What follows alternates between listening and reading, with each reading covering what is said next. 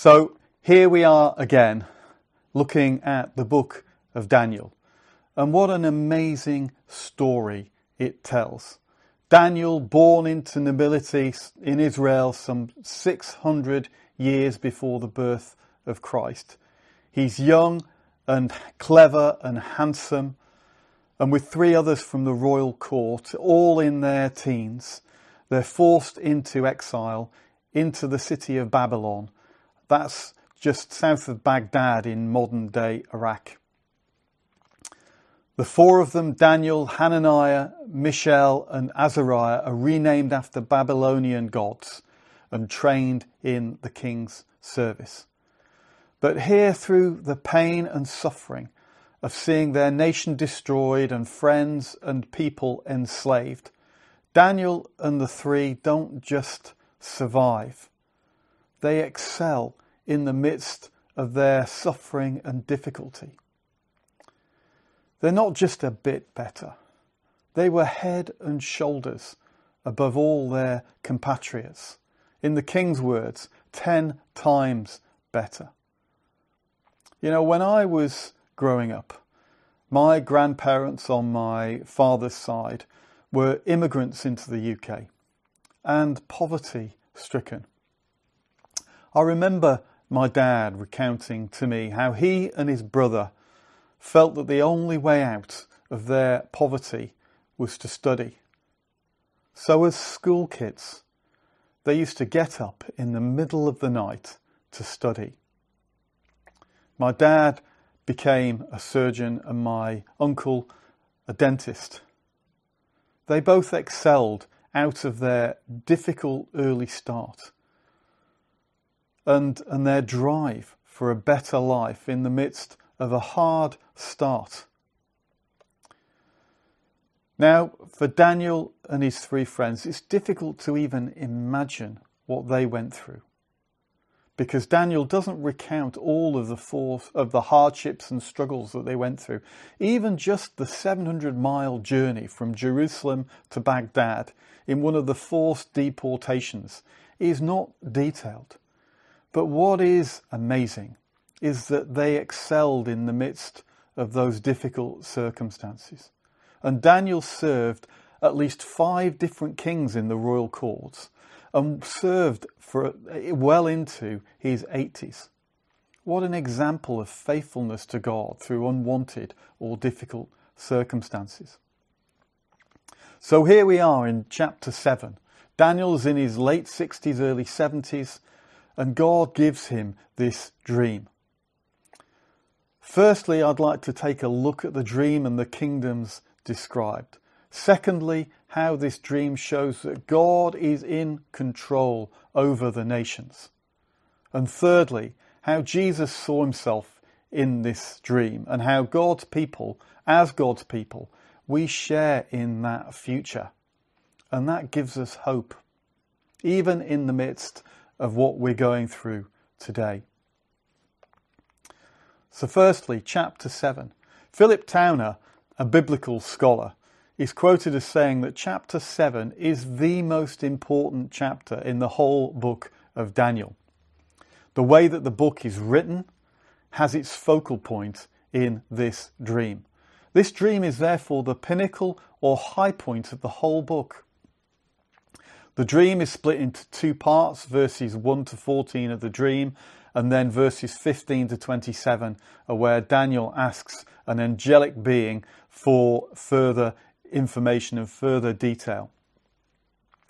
But even in verses 1 to 14, there is also a focal point, and it's the throne scene in verses 9 and 10. So Daniel has a focus, the book of Daniel has a focus in chapter 7, and chapter 7 has a focus, and it's verses 9 to 10. Let me read them again. As I looked, thrones were set in place, and the Ancient of Days took his seat. His clothing was as white as snow. The hair of his head was white like wool. His throne was flaming with fire, and its wheels were all ablaze. A river of fire was flowing, coming out from before him. Thousands upon thousands attended him. 10,000 times 10,000 stood before him. The court was seated and the books were opened.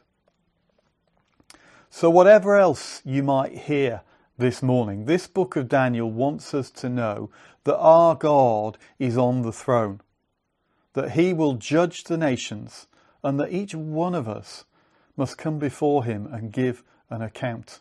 But it is our Father on the throne. So this dream in Daniel 7 is like a grand vision of world history from 600 BC until the arrival of the kingdom of God, and it points to the ultimate fulfillment of that. In this first scene, Daniel sees 4 terrifying beasts coming out of the chaos of the sea, and is churned up by the 4 winds of heaven. For us in our day, we are more used to the nations being portrayed or symbolised in the form of a bird or an animal. If one thinks of the US, one might think of the golden eagle. If one thinks of England or Britain, you might think of the British lions or a bulldog. But in verse 17, we're told that these beasts are successive kingdoms that will arise. But these beasts are not like natural created beasts as we see in Genesis 1 that talks about the created order according to their kind. These beasts are hybrids. They're mutant animals. In Old Testament Leviticus terms, they are deemed unclean. Daniel sees a lion, but with wings like an eagle. A bear raised up on one side, but with 3 ribs in its mouth. A leopard with 4 wings and 4 heads. And the last beast is so terrifying, Daniel, that he can't even describe it. It's like nothing he's ever seen before. And all he can do is focus on its teeth and its horns. These beasts appear to be in control. They are wild, savage and violent, paying no attention to God and persecuting God's people. And this is how God sees these earthly kingdoms. They're like animals, self-seeking, self-serving, cruel and killing all in their path. And Daniel is absolutely terrified as he sees their destructive behaviour, crushing, devouring and trampling. This is a completely different perspective from how these same 4 kingdoms are portrayed in Nebuchadnezzar's dream in Daniel 2. In Daniel 2, the 4 kingdoms are portrayed from man's perspective, described in terms of a massive, dazzling statue made up of precious metals, gold, silver, bronze, down to the feet of iron and clay. Man sees these kingdoms as a vast idol to be worshipped, but God sees them differently. Lord, will you help us to see things from your perspective? Even over the past 100 years, how many empires have arisen that we can look at like animals, like these 4 animals? And I wonder how God sees our nation and the world superpowers of today. Looking back over history, we can see that this first beast, the lion with wings, scholars believe to be the Babylonian Empire that ran from approximately 605 BC to 539 BC. In the dream in chapter 2, of which Daniel mirrors chapter 7, Nebuchadnezzar is represented as the head and shoulders of gold, the first empire. Jeremiah the prophet refers to Nebuchadnezzar as both a lion in Jeremiah 4 verse 7 and an eagle in Jeremiah 48 verse 40. The second empire, the bear raised up on one side, is considered to be the Medo-Persian Empire that rose up in 539 BC and lasted for over 200 years. to 331 BC. This empire was indeed made of two parts, the kings of Persia being the greater of the two. The third beast, the leopard with four wings, scholars believe to be the Greek Empire that ran to 663 BC. The leopard being a really apt description for Alexander the Great of Macedonia, who conquered the Medo-Persian Empire in the lightning speed of just 10 years. And after his death, the empire was divided by the heads, the four generals that Alexander had. And finally, this fourth terrifying beast is thought to be the Roman Empire, with its Roman legions marching across the world, with its 10 horns referencing the different parts of the empire. This mega beast. And it's out of this fourth empire that God establishes his kingdom. How amazing it is that God decided that that was the time to establish his kingdom. In the setting of the Roman Empire, an empire so terrifying that God portrayed it as a beast that Daniel couldn't even describe. It's into that empire that Jesus entered our world. So secondly, God is on the throne. Our nation and the nations around us like to think that they're in control. But this dream shows us that it is our God who is in control, who is on the throne, over every people, language, over every nation. And one day everyone will face God and the books will be opened. Right from the start of this dream, Daniel sees the four winds of heaven over the chaos where the four beasts arise out of the sea. Throughout antiquity, the sea has been seen as a picture of chaos, the home of monsters. But God's presence is above the chaos. God is over these four kingdoms. With the Babylonian Empire, God humbles Nebuchadnezzar.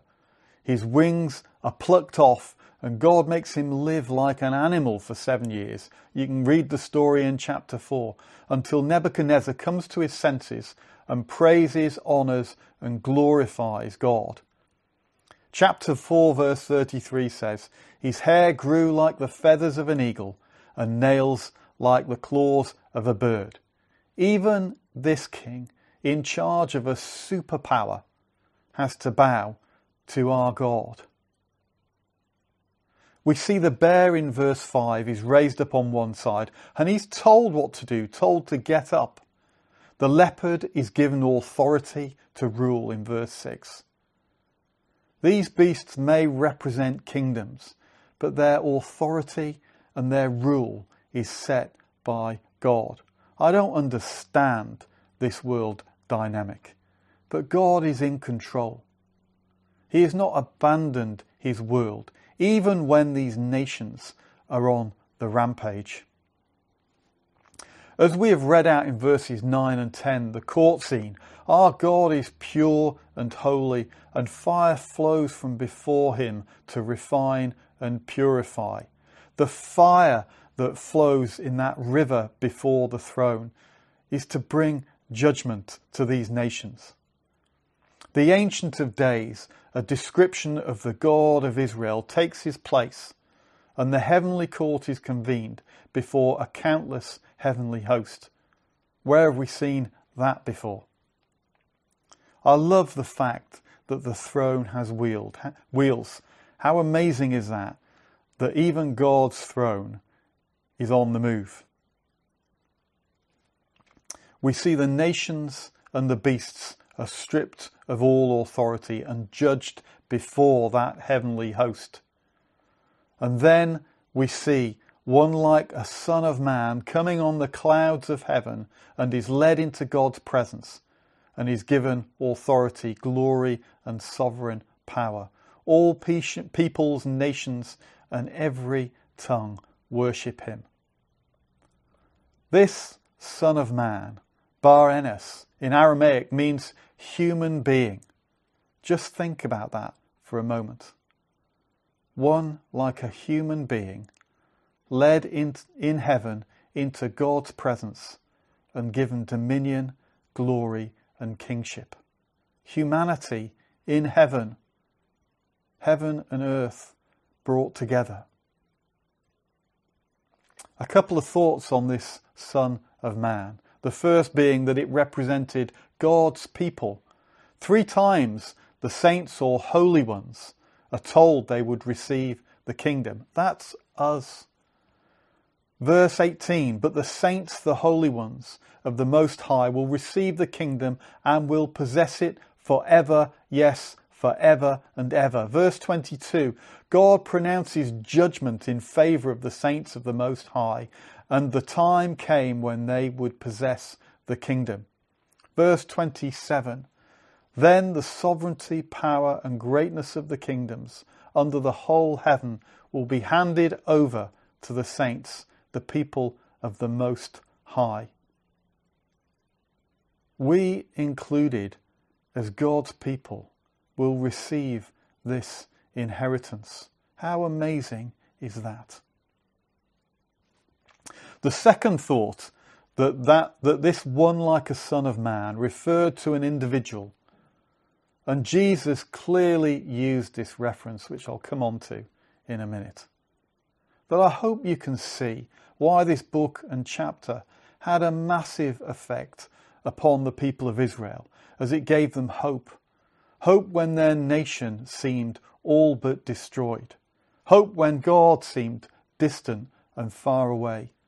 That they had not been abandoned by him. Hope that God had a plan to rescue his people and that one day establish his kingdom forever. And we share that hope in Jesus.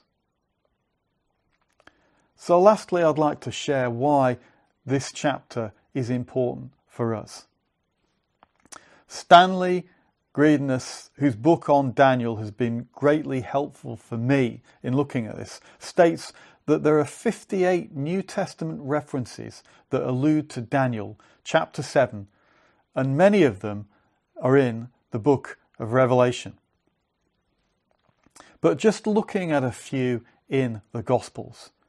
When Jesus announced in Matthew 12 verse 28 that the kingdom of God had come upon you, he was announcing the kingdom proclaimed in Daniel 7.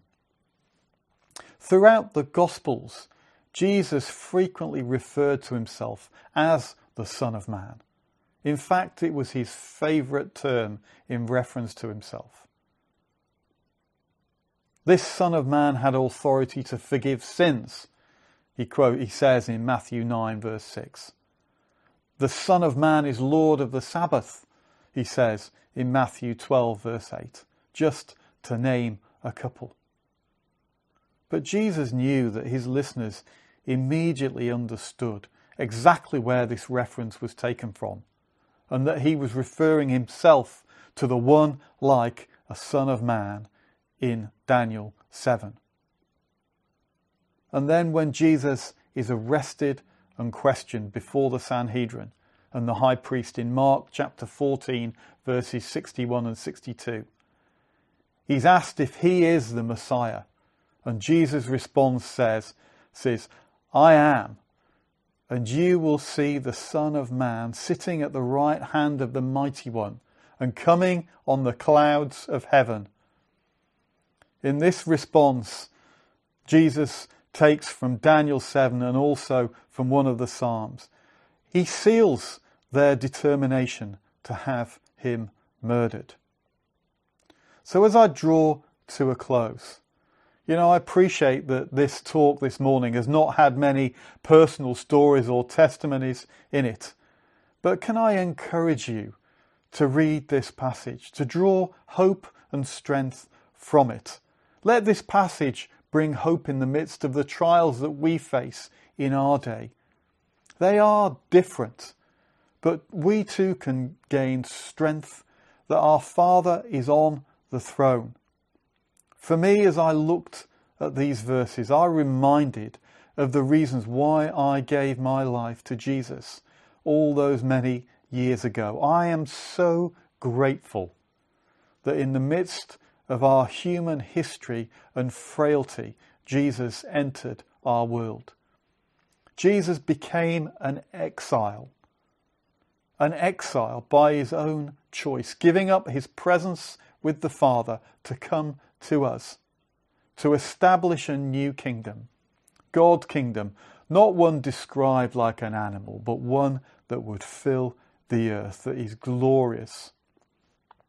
In the midst of the big story of world empires, God sent his Son so that each one of us can know him individually and know his love, know his life and his presence in the midst of our difficulties.